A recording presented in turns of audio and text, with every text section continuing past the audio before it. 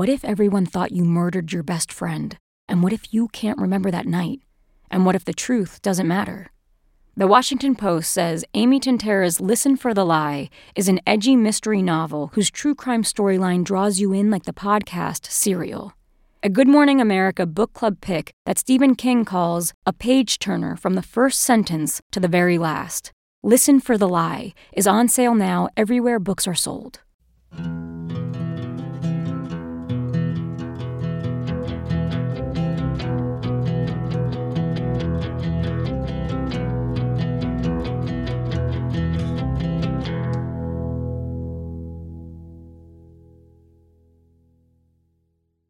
Welcome back, everyone, to National Park After Dark. We have decided to give you guys a Trail Tales episode. Yeah, after my long 3 series of full episodes, it's been a little bit since we've done a Trail Tales. Yeah, so hope everyone had a great holiday. The last time we recorded an actual episode was a really long time ago, but we were just together. Cassie literally just left Colorado yesterday, so hi, good to see you again. Hello. I know, I just saw you like 12 hours ago, and now we're on Zoom across the country, but we just had our live show in Denver, so we wanted to say a quick thank you so much, everyone who showed up. We sold out our first show, which was amazing. And we got to meet a bunch of you, which was so much fun. And some of you brought us gifts, and just hearing your stories of how you got there and just being able to really see you and talk to you in person. It was just such a special moment for us. So we wanted to just say thank you. Yeah, I mean, we were both very nervous. As soon as we got onto the stage, it seemed to like kind of melt away because it did feel like being in a room with a bunch of friends. Yeah. Because at first I was like, oh my God, this is going to be the most intimidating book report of my life. You know what I mean? We were like peeking through the curtains. If anyone saw our faces coming out of the curtains, we're like, oh my God, there's so many people here. Yeah, right we're now. like, can we back out? Is it too late to back out? But as soon as we got on stage, we were like, wow, this is amazing. It's so cool that you guys are all here. And we had some fun stories. I mean, Danielle told a cannibal story in Colorado, which was intense to say the least, but it was really fun. And I did a treasure hunt in Colorado. So it was a cool episode. Can I say that? A cool episode. It was a cool show to do. Yeah. It was. And a lot of people have been asking us if we're going to be doing any more. And while the answer is not a yes right now, it's not a no either. So we'll keep everyone up to date as that happens and that gets in the works. Yeah. But right now we have some fun stories for you. So let's do it. Yeah, let's do it. Oh, I did want to say before we start, I guess, because I did get to go to Colorado and we went to Rocky Mountain National Park. We also went to the Stanley Hotel, which Danielle has been talking up for so long. And I will say that I think it lived up to its expectations. We had a lot of fun there. We did the haunted ghost tour, which was really cool and really scary, actually. I know Cassie's like, all right, is this going to be over anytime soon? Because I am nervous.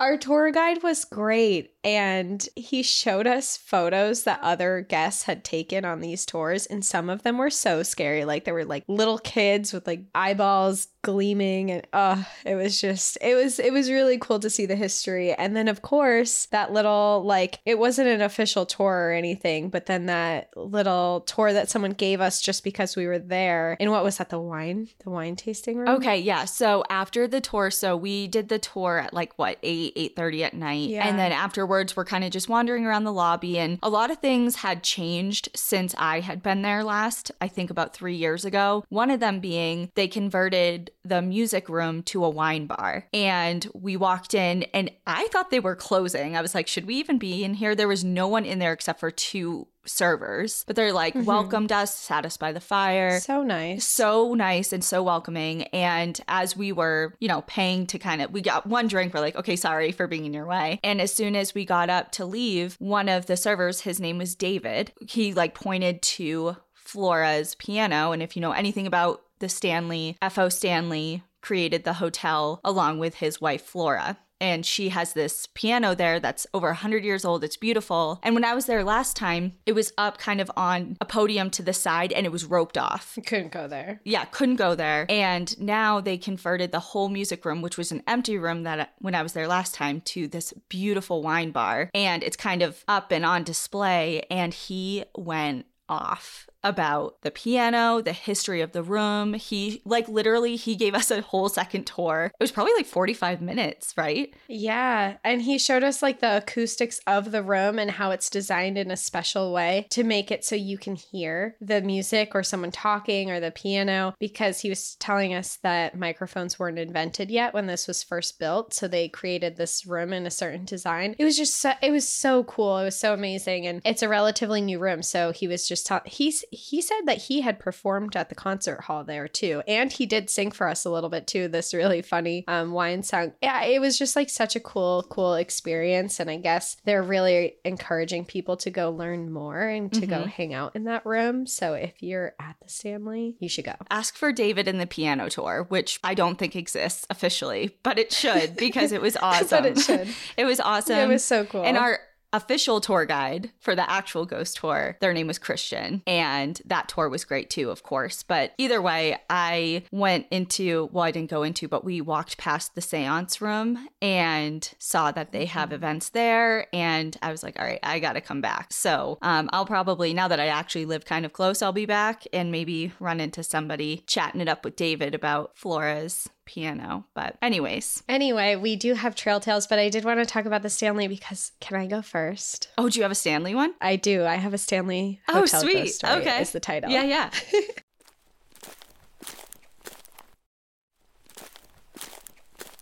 Leading us into this, says, hi, I'm kind of a new listener, so apologies if this isn't really a trail tale. It is. My husband and I found your podcast when we were at the Stanley Hotel. We searched for podcasts about the hotel, and we gave NPAD a listen, and you've been my weekly rotation since. We were on our honeymoon, which also included visits to Rocky Mountain, Yellowstone, Teton, and the Great Sand Dunes. I'm a huge fan of paranormal, so staying at the Stanley has been a dream of mine for years. We were lucky enough to get a room on the 4th floor, which is the most active, mostly by the spirits of children. When we got there, I explored for a while and I noticed what I guess are old attic entrances, but you can see into the ceiling. It was just kind of creepy. Anyway, that night, I woke up around 3 a.m., drenched in sweat from an incredibly vivid nightmare, a la Stephen King, of a little blonde-haired demon girl in the attic entrance trying to get me. When I recounted this story to my dad, he casually said, I felt a child-sized something grabbing at my hand when I was walking around the 4th floor. The next night, around 1 a.m., we heard rustling, knocking, and footsteps coming from what we guessed was an old storage closet next to our room. There wasn't even a doorknob and no signs saying employees only. Nothing. Some may say my experiences were nothing, but when you're at one of the country's most haunted locations, you take it. I also want to tell you how much I love your send-off. Enjoy the view, but watch your back. My grandpa, who was a police officer and avid outdoorsman, would tell my sister and mom, watch your back, every time we said our goodbyes. He passed away 5 years ago, and my grief is still as strong as ever. Every time I hear you say, but watch your back, my heart simultaneously soars and breaks. Thank you so much for everything you do. Watch your back. Hi, Papa. Lindsay from Texas.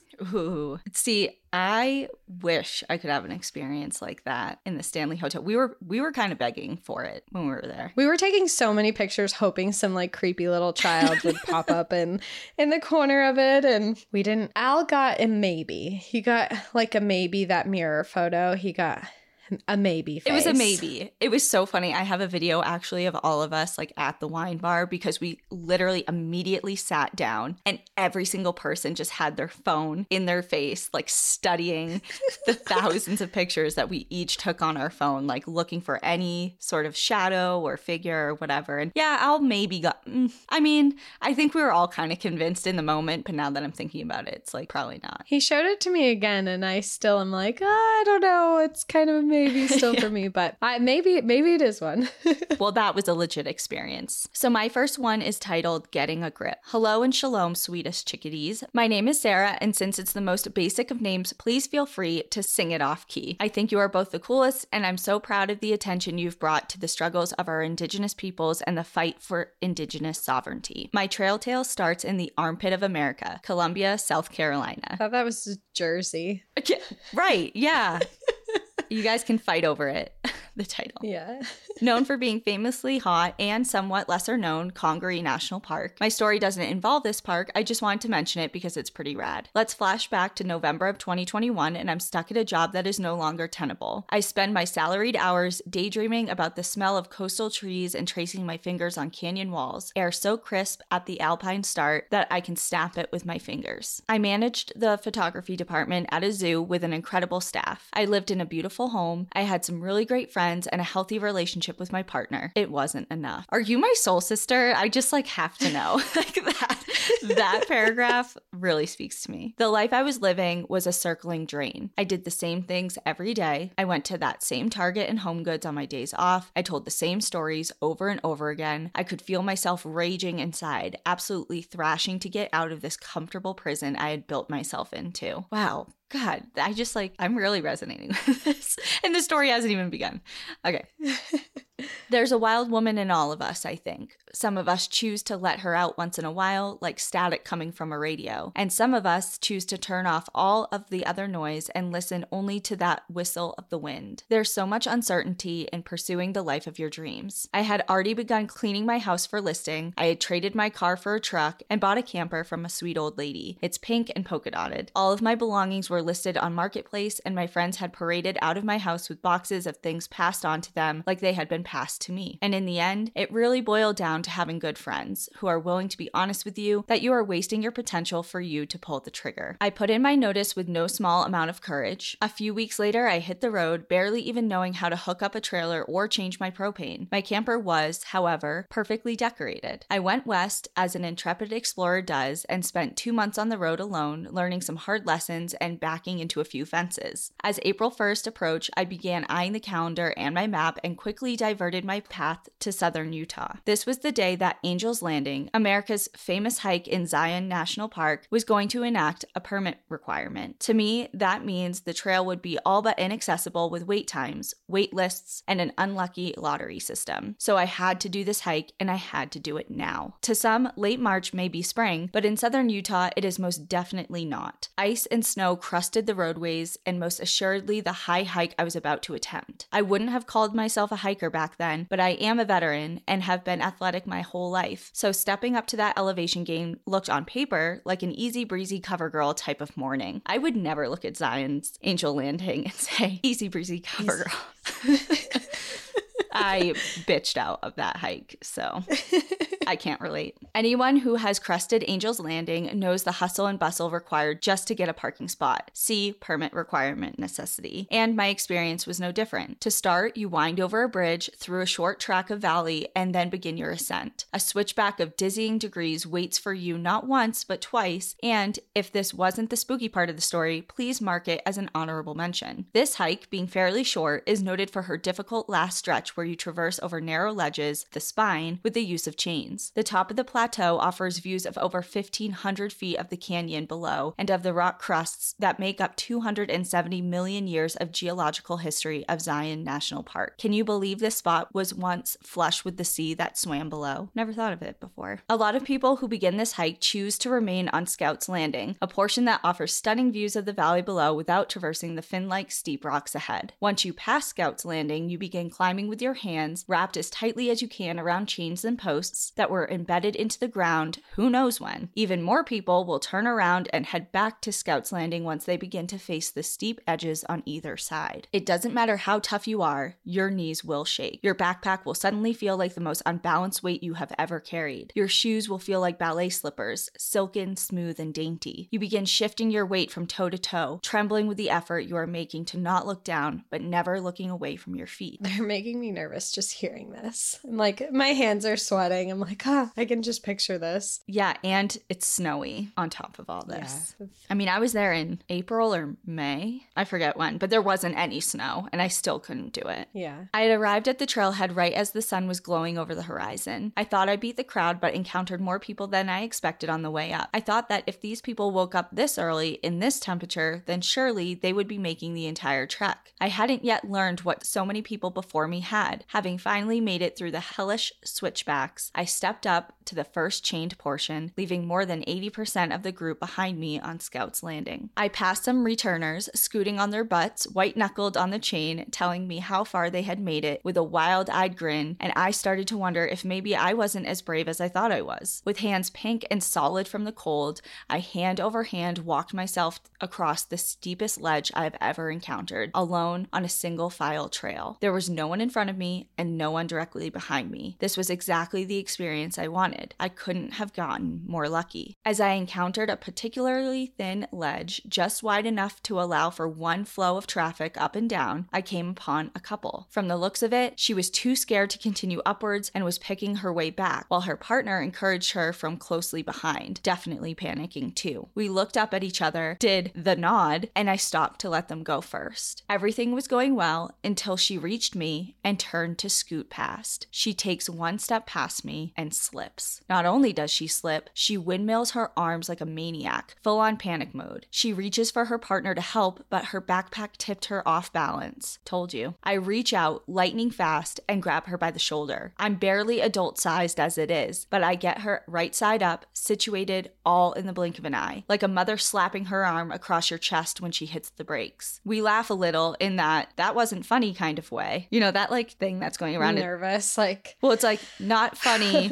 haha, funny, that was weird, or something like that. Like, this is funny, but It's not like- funny, and I'm shitting my pants. It's like I'm shitting my pants, but I'm laughing because we're still alive. I nervous laugh, so I totally understand this. She's clearly shaken, but crisis averted. My heart is pounding. I step as far to the side as I can, just trying to give them as much space as possible so they can continue on. And I heard it before I saw it. He slips. In these split seconds are where some of the best or most dangerous decisions can be made. Should I reach out and try to catch him too? He'll take me down like a pair of dirty underwear. I'm just too far. Could I get a book deal if I save them both? My reflexes answered before I could. Out shoots my arm, ready to catch this man and save his life too. A book deal did sound pretty nice. If we were to slow this moment down, I promise to you that we looked at each other and, like another whisper in the wind, we knew what our fate was to be. My hand collided directly into this gentleman's junk. And this was no slow push on the brakes. This was mama wasn't paying attention brakes, and I hit him with enough backswing to save his life. This poor guy. With a whack and the air leaving his lungs just as fast, my guy was saved from slipping off the edge, but at what cost, truly?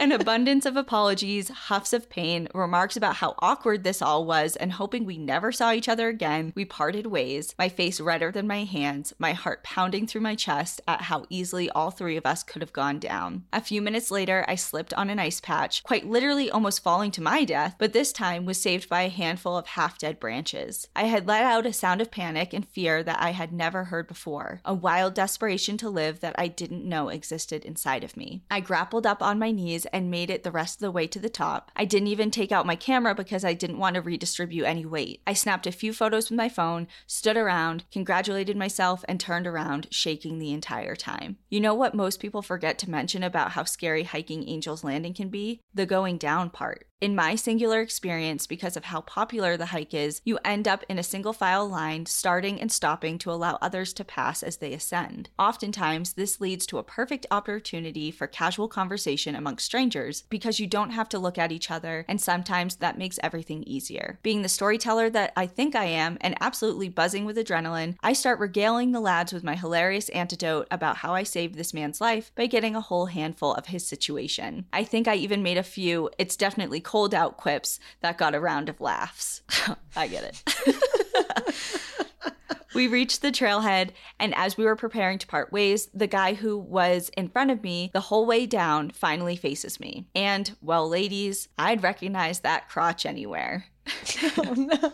They closed the trail for ice damage, repairs, and safety concerns the next day. It wouldn't open again until a permit was required. Anyways, your show is excellent, creative, and so important to the continued conservation of our beautiful Earth. Thank you for your dedication and time. You have really built something incredible here. And to anyone who reads this, if you're looking for a sign to quit your job and chase the life you dream about, this is it. Love always, Sarah. Wow.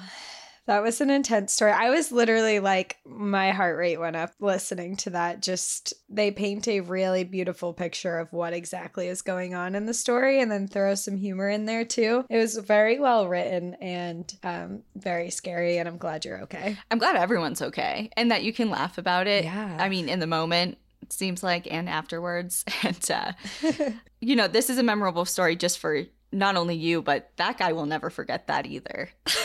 Guaranteed. Yeah, definitely not.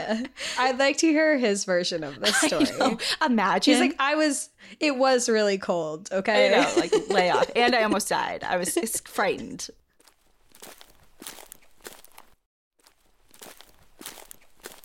All right, you're up. My next one is titled Adventure Cats and Proposals. Hello, Cassie and Danielle. I have been listening to your podcast for a while now, and sometimes the best part of my day is listening while I get ready for my long 12-hour shifts. I had just listened to Trail Tales 14 when I felt inspired to tell you my favorite national park story. I have visited 27 national parks so far, and all of them but one were with my big sister. She got me into them and always plans the best road trips to them. My boyfriend at the time, Nathan, now fiance, but we are getting to that, and I had visited Teton and Yellowstone this summer in early August. Yellowstone is my favorite park. I had always dreamed of getting proposed to in Yellowstone, so I hyped up the Grand Prismatic overlook via Fairy Falls to him for weeks prior to the visit. We did the hike and got to the overlook, and to my dismay, he did not propose. It's my absolute favorite park though, so I wasn't going to let that dampen my trip. A couple weeks went by and we planned a random last-minute trip to Black Canyon of Gunnison National Park with my two siblings and my sister's adventure tabby cat, Finn. My brother nearly backed out, but decided 2 hours before we were set to leave that he would go with us. We planned a 2-night camping trip. On day 2, we hiked to the Warner Point, which is a gorgeous overlook on the south rim. We got to the overlook and I asked my brother to take a photo of Nathan and I. I handed him my phone and asked Nathan to come stand by me on the edge. He instantly started acting strange and asked if I'd like to set my fanny pack and water bottle down. It was hot and I was tired and a little impatient, so I said, no, it's fine. He asked me again if I'd like to set them down, so I agreed and handed them to him and he put them on a rock. He slowly walked over to the edge by me and I laughed and said, "Is this where you pushed me over the edge?" He kind of chuckled, and then we turned and faced my brother and sister. I saw his hand go into his pocket and instantly started saying, "Oh my God," as he got down on one knee and asked me to marry him, to which I screamed and cried and said, of course. We talked in excitement the whole hike back to the car, and I told him reluctantly, "I had thought that you were going to propose in Yellowstone or Tetons 2 weeks ago," to which he admitted, "The ring was in my car that whole trip, but it didn't feel right to do it there, and I wanted your siblings to be here to witness it. Also, since I know you ladies are big fans of signs from the universe, I wanted to point out that as we drove into the park via the south entrance, there is a small gift shop with a large Kokopelli sign. Our first date was at the Kokopelli Beer Company at Westminster, Colorado, back in 2020. He said once he saw that sign, he knew he wanted to propose in the park. My brother, who nearly backed out, was the only person who knew he planned on proposing, so he got some good pictures of it, and I'll attach them to this email. It was such a beautiful trip, and I was so touched that he waited for my siblings/best friends to be there. Even Finn, the adventure cat, who my sister and I actually adopted together, got to be on the trip for my proposal. Of course, I attached a photo of him for all those crazy cat people out there. Enjoy the view and get engaged in national parks. Love, Rebecca. Oh, that's a special story. How sweet. I love the really little addition of the sign, too. He's like, all right, here we go. It's time. It's like, this is the right time to do it. Perfect. I was right to wait. Yep. It all falls into place. It does.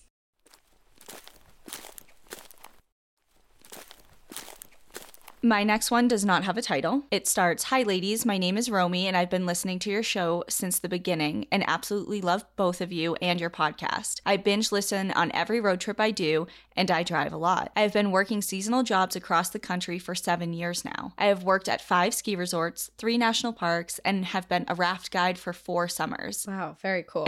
Yeah, like what a life. What a resume. As you probably already know, anyone living this lifestyle has some interesting stories to tell. The story my mind repeatedly comes back to happened in 2018 on a road trip to Yosemite with my late friend Brian. Earlier that day, we had hiked the incredibly steep and unimaginably scenic trail up Yosemite Falls. By the time we reached the top, we were beaten, enthralled, and hungry. After a long descent, we arrived at camp. We immediately built a fire, cooked thick slabs of salmon we had picked up from the closest market, and cracked the first beer from our stockpile. We had both sat down on the same side of the picnic table closest to the fire, warming up our cold toes, and started rambling on about the views and never-ending switchbacks of the trail. As we were blabbing, I heard a faint rustle in the brush behind us. I snapped my head around, but saw nothing except the tips of low branches lit up by the fire. I cracked another beer and continued our conversation. I heard another rustle, this time from under the picnic table we were sitting at. Brian and I leapt from our seats like there were embers under our asses. I wasn't sure what it was, but I grabbed his shirt and used him as a human shield, like any best friend would do. Smart.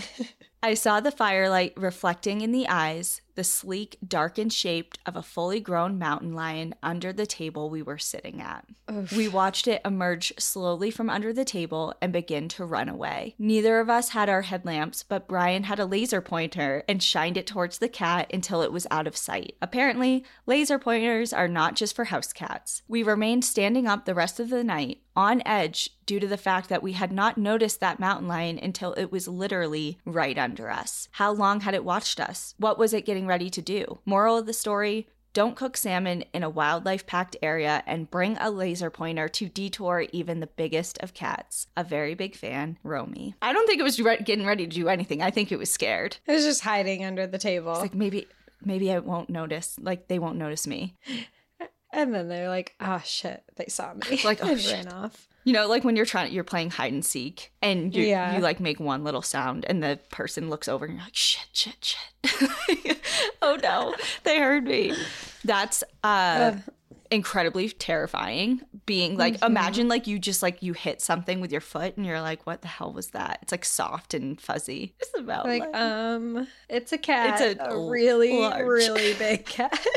Well, I got this reminds me, I got a notification from like my neighborhood Ring like doorbell thing. You know how do you have a Ring doorbell? No, but I know that they sync like your neighbors can tell you what's going on and stuff. Yeah, like a community setting or something. Yeah, there's been a bunch of mountain lion sightings recently in my neighborhood. So, wow. Which is, I mean, of course, you know, I assume they're everywhere.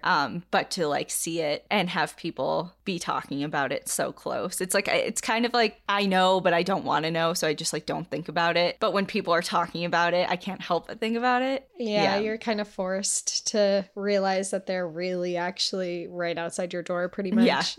Yeah.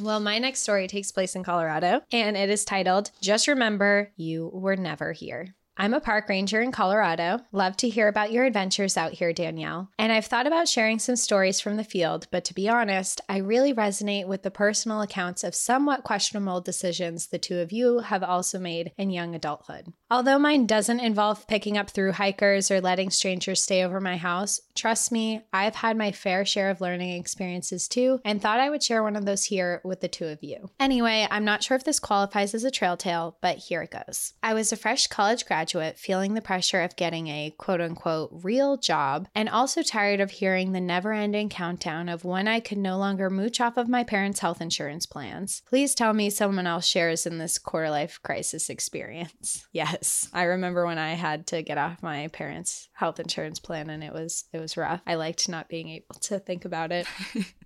After what felt like millions of rejected job applications, I decided to go WWOOFing, Worldwide Organization of Organic Farming. This was partly a ploy to have a somewhat satisfying answer when my family would ask, so what are your plans? But I also knew of a few people that had life-changing experiences working on remote farms in exchange for room/board and decided to give it a go myself. However, the pothead that I was at 23 years old decided on an illegal weed farm in Colorado. After days of driving from Ohio, I finally made it to the southwest Colorado. Miles later, down winding dirt roads, my cell phone service and Google Maps ran out. It was at this time that I pulled over and looked down at my phone. When I looked up again, there was a man outside of my car window with long, scraggly hair holding a pitchfork and asked, "Are you Mallory?" I immediately knew that I was in the right place. but had a wrong feeling. The man gave me a brief tour around the farm, showing me his tiny cabin and pointing out the other guy living in a converted school bus before explaining to me no one, which I thought was an odd statement then, would be here during the winter due to harsh weather conditions. Last on the grand tour was my off-the-grid RV that was supposed to sustain me through those cold months. The, lack for a better word, charming trailer had large holes in the floor, a recently broken water system, a single propane heater, and a dismantled generator in pieces on the forest floor out front. Most disturbingly was the mention of a front door lock that needed repair and the awkward help he gave me setting up the bedroom area. None of this was communicated to me in the multiple conversations we had before my move. The farm owner was dismissive of my questions, and even though he was generally rude when addressing my concerns, I tried to look past the red flags. I wasn't quite ready to admit defeat on my enlightening cross-country adventure and make that dreaded call to my family that I would be coming home. I began unloading my car, albeit hesitantly, and putting things into my new home sweet home. While doing so, the guard dog pack of pit bulls took notice of my best girl, a 4-month-old Bernese Mountain Dog at the time, and were on attack. As I pulled her from a pile of wood and debris, suffering bites and scratches myself, the thing I really took notice to was 2 men on motorcycles continually circling and compound hollering, "We got a girl!" I hate that. It's so scary. Oh my God. I immediately knew I needed to, excuse my language, get the fuck out of there. Fearful of telling the owner I was leaving, I began slowly and secretly putting my things back into my car under the guise that I needed to buy a few things at the nearest Walmart. The sun started to set behind the mountains, and then altogether, it was really dark. I was unable to navigate the already confusing winding roads and started panic off-roading in the direction I thought I needed to go. 2 or 3 hours later, I made it to the nearest town, and as I cried defeated in a shitty motel room that felt like an oasis, I received a text message from the owner. "Guess you're never coming back?" ? Just remember, you were never here. Scary. Yeah, okay, like, do you have to ask that first of all? Guess you're not coming back? ? Like, no. Guess you're not coming back. Just remember you were never here is scary, though. Like, do not tell anyone you weren't here. Don't say anything. It's like the vibes I get from that. Yeah. I stayed in that town for a few days, attempting to get my windshield fixed from damage on the drive out to Colorado. As I waited in the auto shop, the receptionist asked what brought me to town. When I explained my situation, she replied, "Oh, sweetie, no one goes out there. Do not go out there." I guess it's impossible to tell for certain what might have happened if I had stayed longer than those 6 hours, but I'm glad that I never found out. If you've made it this far, thank you for reading. I somehow heard about your podcast before the first episode was even released. Wild, considering NPAD is also the first podcast I have ever listened to, and I've been patiently waiting for your episodes to air ever since. Thanks for all the time and commitment to your listeners. Although my first quote-unquote move to Colorado was a bust, I've been happily out here for years now and am excitedly anticipating your live show in Greenwood Village. If you find yourself in the Denver area more, don't hesitate to reach out to a fellow spooky outdoor lover, Mallory. Oh my. Well, thanks for coming to our live show. That already, we're just reading this after that live show happened, so that's pretty cool to see that now. Yeah. Well, nothing good could have come out of that. And we all know that. No, that was scary. Especially you show up and you're like, yeah, come move here, work on this farm. And they show you this rundown trailer in the middle of nowhere with holes in the floor. And they're like, yeah, you're going to live here this winter. Like, excuse me? Yeah, I don't know. How? Yeah. Yeah. How is that going to happen? Yeah, no. You kind of dodged a bullet with that one, I'm sure. Yeah. All the people that you encountered sounded really scary. Yes. All right. My last one is titled The Hmong Bigfoot. Have you heard of it? Hello, Danielle, Cassie, and NPAD Nation. I have been a fan since early this year, and I cannot express how thankful I am for this podcast. Thank you both for changing my mind that history can still be a wonderful subject to learn, especially after high school had ruined it for me. I have to say that from solely listening to this podcast, I have learned to appreciate nature, especially our national parks and my surroundings, in a different manner. You both have taught me how to enrich my experiences by always wanting to learn something about the places I've been and will go. So thank you. I have heard you mention in a few episodes that you are a Bigfoot fan. Oh, that you are Bigfoot fans. I'm sorry. I'm making it about me. It's not. It's about both of us. You're like, this sounds like me for sure. Cassie got me Bigfoot socks, like 3 different pairs of Bigfoot socks for my birthday. So I'm just like really in the Bigfoot mode right now. And so I've decided to write in about the Hmong Bigfoot, in case you're interested. We are. I doubt many non-Hmong have heard of the Hmong Bigfoot. My ethnicity is Hmong. Another reason I wrote in was to honor the Hmong New Year this season, usually celebrated all throughout November to December, sometimes into early January. The Hmong New Year is a celebration of welcoming the new year and is a time of gathering, spiritual ceremonies, honoring and thanking our ancestors for the current year and wishing for good fortune in the following year. There are usually big Hmong New Year events held by the Hmong communities in a variety of cities. If you know of any event that is near you, I highly suggest you go. There's food and entertainment all day long, and everyone is welcome. For those who are unfamiliar with the history of Hmong people, we are an ethnic minority group with origins from the mountains of China. We do not have a country of our own, but you can find the majority of Hmong people residing in Southeast Asia, Thailand, Laos, Vietnam, China, and the US. Most of the Hmong people you see in the US today are descendants of the generation who were recruited by the CIA to fight in the secret war during the Vietnam War from 1961 to 1975. Thousands of Hmong people faced persecution and genocide after the withdrawal of the US in 1973. The Hmong people hid in the jungles of Laos in hopes to escape safely across the Mekong River to find refuge in Thailand. Many families were torn apart due to death and imprisonment during this period. After 2 years, the UN finally lent a hand in resettling the Hmong in the States and elsewhere like France and Australia, but mainly the States in 1975. Today, there are more than 327,000 Hmong residents all over the US, with a high concentration in Minnesota, Wisconsin, and California. And I'm from Wisconsin. Thanks for bearing with me through our brief history. Please keep in mind that almost everything from here on out are based on folklores, myth, and legends told throughout oral stories that predates our grandparents' grandparents. Okay, phew, finally, what we've been waiting for. Through oral stories told from generation to generation, claims of sightings and encounters in the deep, deep jungles of Laos is a creature the Hmong called Ma Lu. I'll attach an audio of the pronunciation. Thank you, because I listened to it like 5 times.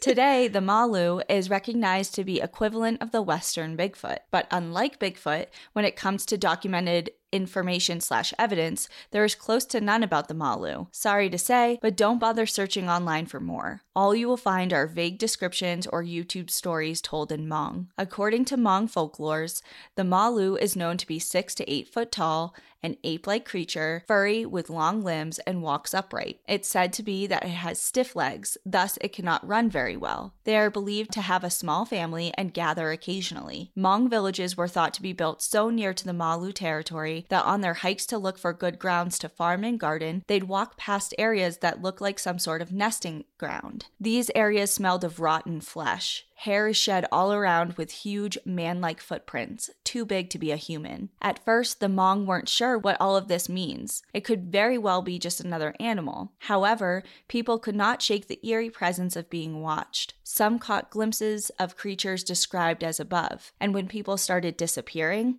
never returning home from a hunting trip or from the gardens, the Hmong feared that they are dealing with dangerous, flesh-eating creatures. Hmong elders said that when a Ma Lu captured a human, it would hold the human by the wrists, look up to the sky to seek approval from the gods. If the sky turns gray and gloomy, it lets the human go. However, if the skies are clear, it will feast on human flesh. The stories warned that if you travel into the jungles, it's smart to wear bamboo combs as sleeves so that when captured by the wrists, you can slip away easily to escape, and I have attached a photo for reference. Hmong people have tried to hunt Ma Lu before in the past in order to protect their villages, but the Ma Lu is believed to have the power of invisibility due to claims that it'll appear and disappear into thin air when spotted. There have been very little to no reports of sightings and or encounters since the war. Hmong people believe that the Ma Lu are either now extinct or have gone into hiding. I personally believe they've gone into hiding. When I heard that you ladies are big fans of Bigfoot, like myself, I couldn't help but share. I understand that there is no written information and evidence to back up the existence of the Ma Lu, and that oral traditions and storytelling can skew and spread misinformation. But every culture has their stories,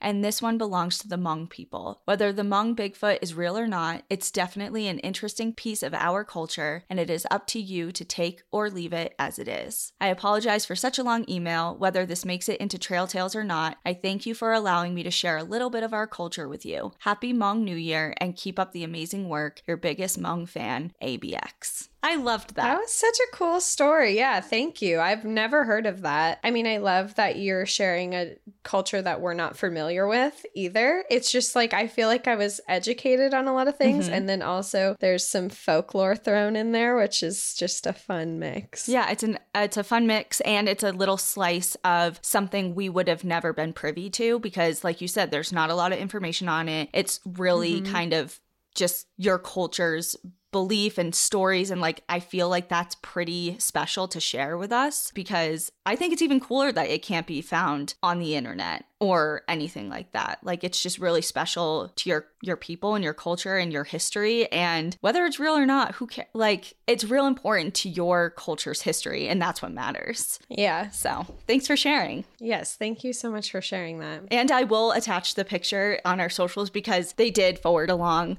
It's literally like, if you can imagine, you're just holding your hands up straight up and down, and there's just a chunk of bamboo from like your wrists up covering your hands over it. So if you're to get grabbed, you can just slip out of the bamboo. I feel like there's a lot of situations that would be useful in. Very true, actually. You're getting handcuffed by police and you're just like, slip and run off.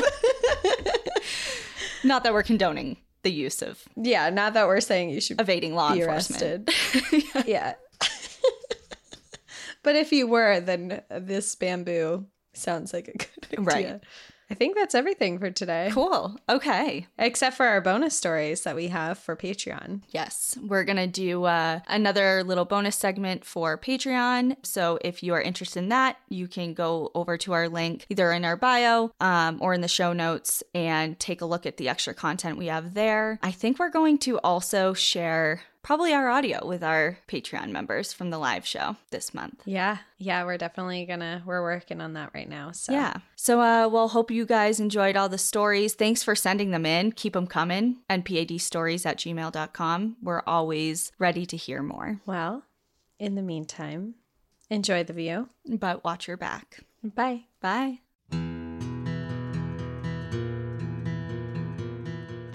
Thank you for joining us again this week. If you have a trail tale you'd like to share, send us an email at npadstories@gmail.com. Follow us on Instagram and Facebook at National Park After Dark and on Twitter at NPAD Podcast. Become an outsider by joining our Patreon, where you'll gain access to monthly bonus stories and exclusive content. And remember, when you support our partners, you're supporting our show.